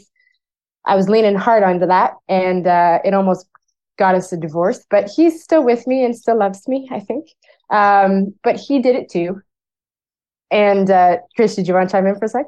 Well, I was just going to give some of the details on exactly what you did, the monitoring, the tasks, I strapped sensors to my body and walked everywhere. I went on Amazon and bought off the shelf stuff from whatever I could possibly figure out to grab. And I tracked where I went, when I went, who I went with, where I sat on the truck. I tracked it all. I tracked what I ate. And the wearables were tracking your sleep, yep, your REM and slow wave sleep, your heart rate variability. You were also doing lab tests too. I was. So blood tests, saliva tests, urine. I was doing them at work. I jumped into urine tests, glucose tests. I jumped into tons of different blood panel tests. When I would leave work, I would go straight to the lab. And we had a naturopathic doctor in Ontario, Dr. Michelle O'Neill, that jumped on board. She's like, yep, let's do this. This sounds like fun. She's spicy. I love her. She's just like willing to kind of push the boundaries. And she's kind of joined us on this journey. But she was like, let's do this, because we kept looking for research. And one of the things that Dr. Chris found from the firefighters' perspective was when we pulled the scientific studies for firefighting compared to the veterans, was it something like 15,000, Chris, military studies and 500 fire? Yeah. And I think it was the year 2021 was the year we looked at. Right. So in that year, in the medical literature, there were over 15,000 studies, or there were about 15,000 studies involving veterans' health, all topics, all medical topics. For firefighters, it was 500. Well, that's what made me laugh. Earlier, you said you spent 2 years poring over the research. And I was like, you mean 2 minutes? Because I know the firefighter. And then most of those are going to be like, well, here's what a pistol grip will do on a nozzle. Or here's how duck walking will help you. And almost nothing on sleep deprivation and shift work and testosterone and all these things that are actually behind why we're dying. 100%. And most of the studies that I pulled or that we pulled actually were transferable. Like it was like, okay, this is as close to as we can possibly get, or this is related to, specific to. But, and I think that was one of the things that surprised you, Chris, was just like, what? Like, we know nothing about your profession. We know nothing about your people. And there's a good chance that, we as a community are not open as much as we should be to engaging scientific research outside of cancer. We're so accustomed to doing cancer or sleep studies, but there is so much about our people that we as a community need to embrace having those scientific studies done on us. There's a scientific study here in Ontario that is doing brain imaging that I'm participating in. There's crew, like my entire truck is coming with me. We have to build a community that also embraces and allows that in if we want the answers. And that's something that we haven't done in the past very well. And if we can open that up and embrace that, then hopefully the scientific community, if you're not listening, you should be. We're inviting you in to take care of us and find out, more about us. I'll tell you exactly why there's a resistance to it, though. For example, and this happened 2 departments ago that I work for, they come in, they do a sleep study, they tell the organization, yes, your firefighters are chronically sleep deprived, and they're like, oh, thanks for the research, fling, and then they just carry on doing the same shit. So after a while, the firefighters are like, why are we even bothering? Because they are ignoring all of the data. It's the same with the military. Like, people ask me, oh, do you have research to show that a 40-hour week is healthier than a 56? I'm like, I'm fucking sorry. Say that again? Did you just ask me to prove this common sense item? And then you bring in stuff from the Navy and the Army and the Air Force and the sporting world. They're like, oh, but have you got anything for the fire service? I mean, you're absolutely right, because human beings are so different in other professions, So this is what's so maddening. And I can understand the resistance is, when you do participate in these research, and they do absolutely nothing with the data. So we have to actually hold the people accountable. Hey, when they come back with this data, you actually have to do something with it. Don't just walk around and say, oh yeah, you're sleep deprived, and then just leave again. That's why the freaking fire stations look like the bar in Star Wars, because there's so many damn CPAPs, because rather than actually fix the underlying problem, they just slap a mask on your face. Yeah, it's true. I completely agree with you. Touche. You trumped me. We're done. Yeah. Good talking to you. But no, yeah. And with that, again, trying to take a different approach, trying to understand what's truly going on. And the only way to do it is to do that 360. The framework was laid by Dr. Chris and his team. And, now Chris and I and another gentleman by the name of Brad Wiley, we're just trying to push the boundaries again and say, like, we can do this other places. We can take the time to truly see the individual for what they are. Now, I'm going to circle back. I actually remember to circle back. So Chris, you had talked earlier about kind of the VA and the bureaucracy and why you left, and now they can't, they got nothing on you now, so you can say whatever you want. And I love that about Chris, by the way. It truly is so refreshing. I'll say, we'll get into a meeting and I'll say, no, like, tell me what you really think. And he's like, okay. It just speaks his mind, and it's to be respected. And it's our comfort place. If you're trying to tell me fluffy stuff, I don't trust you. Tell me I'm a piece of crap, because that's what I'm used to, right? But mental health, I'd like to propose for a moment that mental health has become a business. I'd like to propose for a second that the insurance company, an industry, and as is what you're saying, the mental health industry has become a very lucrative position. I saw a statistic by the World Health Organization not too long ago that between now and 2030, we will have spent $6 trillion on mental health globally. And some of the things that I learned from an insurance perspective, let's back this up to the insurance companies that oversee the fire departments and oversee all these other organizations. When the workplace injury occurs, call it PTSD, because that's the only box we can check. When that individual comes off and their $100,000 a year salary is being paid while they are trying to rest and recover, the insurance companies are making 24% of profit on that individual that is currently off, trying to receive, care and recovery. Additionally to that, they're also receiving percentage on every single treatment plan that goes in. So you're telling me that you've developed a system for care that becomes profitable. Show me where the motivation factor is to truly deliver care. It's not there. It doesn't exist. And so we as firefighters, we as police, we as military, we have this opportunity to unite, and we have to unite. We have to come together, because shit happens when we come together. You think about how many times a policy has come down and chief is like, yo, it's going to be this way. And the firefighters kind of chuckle and they say, that's nice. That's cute, chief. Right? It does happen, but we have to unite as one. We have to come together as one, and we have to be advocates for ourselves. And I'd like to, and one of the things that you, James, and I spoke about when we first chatted was, I'd like to believe that fire chiefs across the nation are not intentionally trying to hurt us. In my career pathway, I have been fortunate, I'd like to say, to work alongside several chiefs. I've worked for about 7 or 8 different chiefs. And I've been in different secondments where I've been accountable to each one of them for different projects or things trying to contribute to the operations of the department. And each one of them had a Dr. Jekyll, Mr. Hyde moment. Dr. Jekyll is having to answer to corporation, those above them, which is those that dictate how much you get for a budget. And then the other one is, I used to be a firefighter and I still care about my guys. And then there's also the fire chief that's in the same guy or gal that says, what is my initiative? What is my agenda that I want to leave as a mark on this department? What do I want to be recognized for? Chief Brunasini, let's just use him for an example. Everybody aspires to leave or be great, to be great within, to be recognized, to have some sort of legacy behind their department.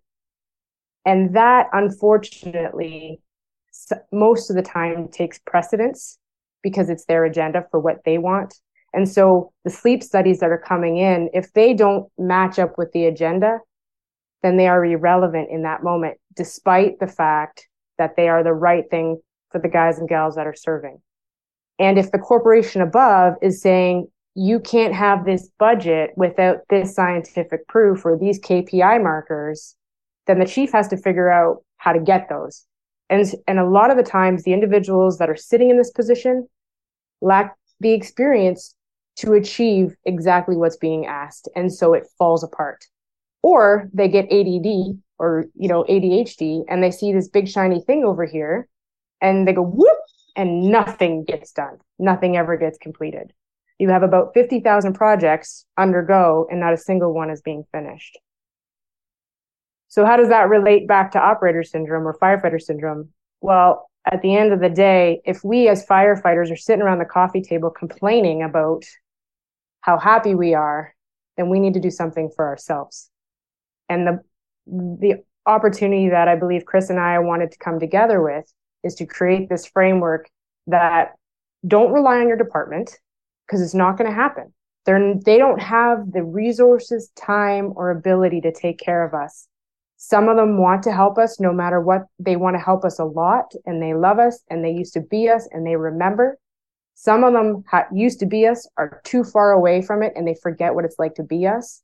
So at the end of the day, it's up to us. It's up to us to get up and do something about our own mental health, physiological health, and our performance.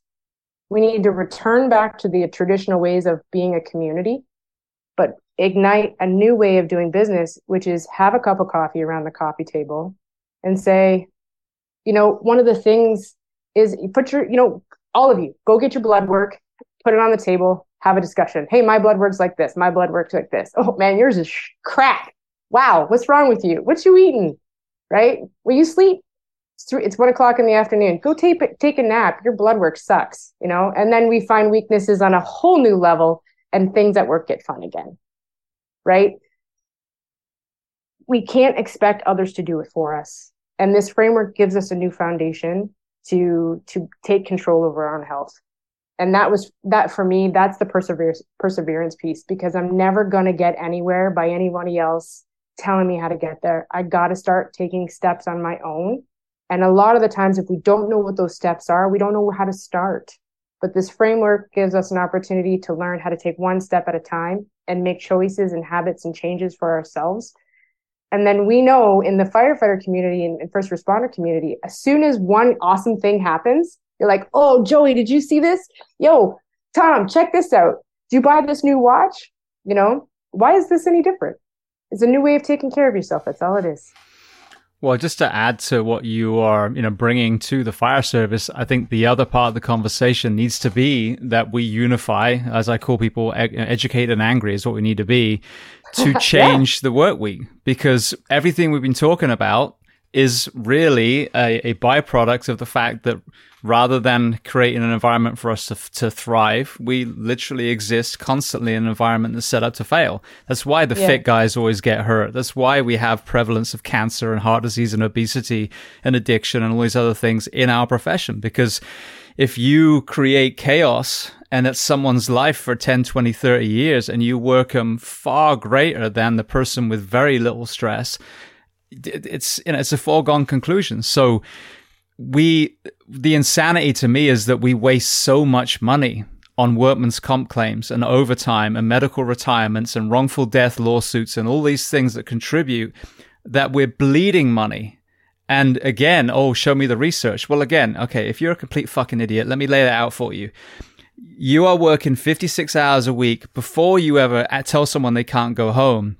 These people that were standing on the drill ground 10 years ago were some of the most physically and mentally fit men and women, and that came into this department. Has it ever occurred to you, why are they like this 10 years later? Why are they mentally burnt out, physically falling apart? So understanding the ownership piece, understanding the empowerment of blood work and all these other areas so that we can look at our own being and being like, okay, where am I doing well? Where am I not doing well? Is a big part of it. But the other part is we have to create an environment. I had a conversation with Ken Stone, who's in charge of IHMC, and the fire chief that was with me, because I'm part of a not even a research project, a collation of data to present to the fire service to show them why they're killing their firefighters. Because we had 2 suicides within 3 weeks of each other here just a few weeks ago. He's like, he asked him, oh, what do you do for home and performance? And the guy's like, well, we have a gym in a central location and we do an annual, fitness. It's not even a punitive test. It's an annual fitness event. And he goes, that's not human performance. And this is the problem. The box checking, oh, we have a fucking pec deck in Station 6 underneath some clothes and blankets. That's not what we're talking about. If you're going to ask a PJ or a Navy SEAL or a Green Beret to operate, the goal is to set, an environment that's going to allow them to thrive. The highest level of, equipment, training, nutrition, psychology, all these areas. And then you look at police, fire, dispatch, EMS. We're the polar opposite of your favorite sports stars, your hockey star, your football star. And we have to realize that we need to pull these men and women back into an environment that allows them to rise. You will hugely impact the mental health problems, the cancer issues. No one ever talks about the immunity and the resilience in the cancer conversation. It's your gear, wash your gear, wipe your helmet. Well, yeah, but also don't be morbidly obese and get some sleep and all these other things that are going to contribute. So I'm monologuing a little bit because it's something that I'm so passionate about. They always put it here, squarely on our shoulders. Oh, well, those guys don't sleep at night. Yeah, that's a good part of the conversation. Sleep hygiene and ownership and not taking overtime in a place where you're going to be working overnight. But how about we also look in the mirror at your own work week and go to what I would argue an industry standard 24/72. Give these men and women enough time to recover from being awake or sleeping with one eye open for 24 hours straight every fucking third day. Yeah, 100%. Sorry, he just did the mic drop. It's pretty good. I absolutely yeah. No, 100%. And they need to stop, as in they.com. Google it. It's a thing. No, but they need chiefs, and it's more council. Councils need to understand that if it's not just about the numbers on the page. If you have never called 911, you do not have an appreciation for the service that these men and women provide. Stop and think about the most important person in your life being close to death, and you need to call 911 for that person that you love intensely, or you're about to lose a piece of property, a house, a home, an heirloom that has been passed down in generations, and you have to call 911, and the people that are coming to you need to care about you. In my particular story, I stood on the doorstep of a 911 call looking at somebody's house on fire where there was possibly trapped people on the inside.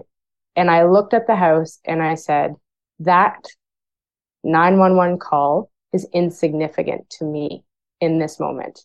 You don't matter to me, civilian. Your house doesn't matter to me, civilian.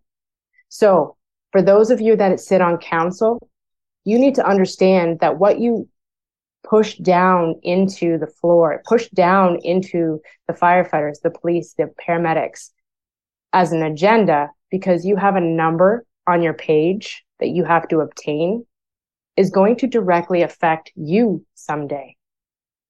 And if you can't stop and rationalize that, then you shouldn't have your position. You shouldn't have your job. And Chief, what I'm asking from you is for you to remember that you used to be one of these people. And the very state of becoming an empty shell is not acceptable. And so you need to return back to the traditional ways of fighting for those individuals. And then us as a firefighting community that are working all the time need to say to each other, go take a nap, because we don't know what's coming. Each level has an obligation to contribute to the solution. It is not just about one particular person being correct or incorrect. We have to come together. We have to unite, and we have to hold each other accountable.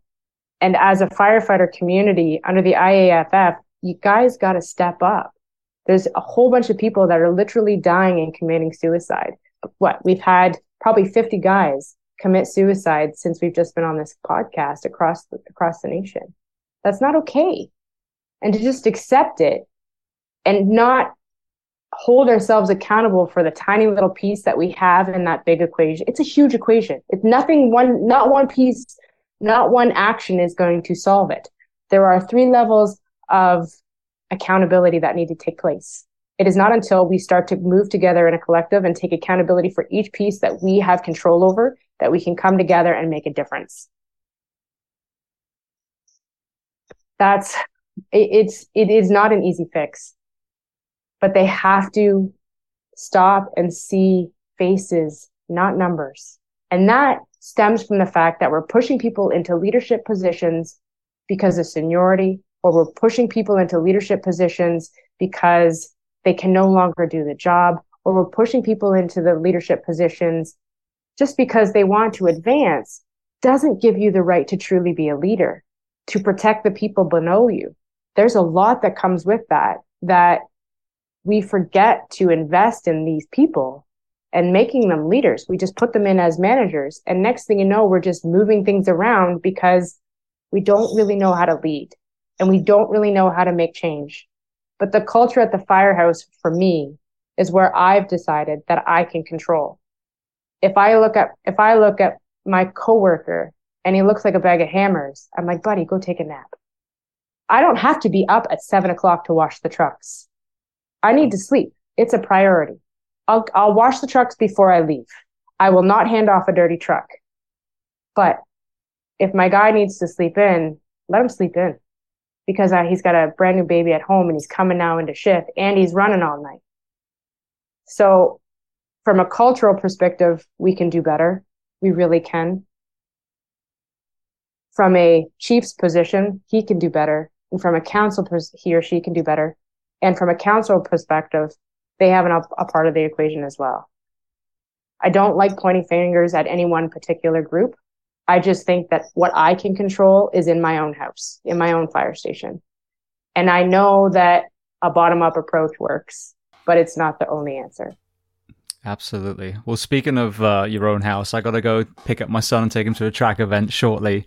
Before we close out, talk to me about the resources available to people. How can they find out more about the Firefighter Syndrome, the framework, and even if they want to participate in a study?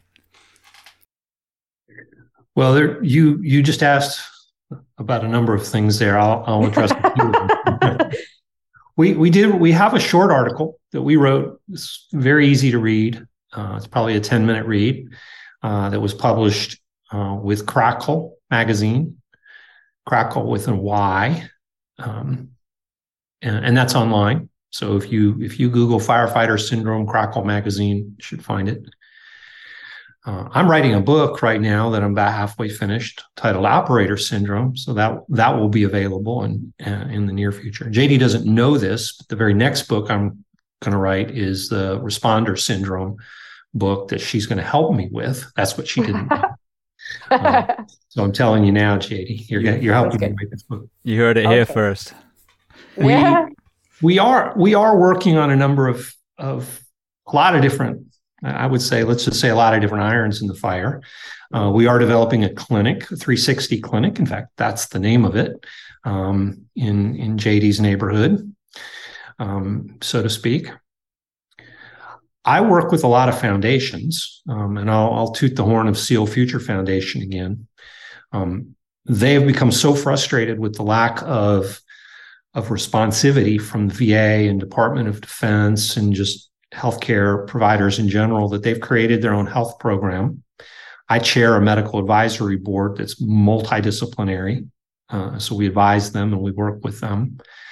We are preparing a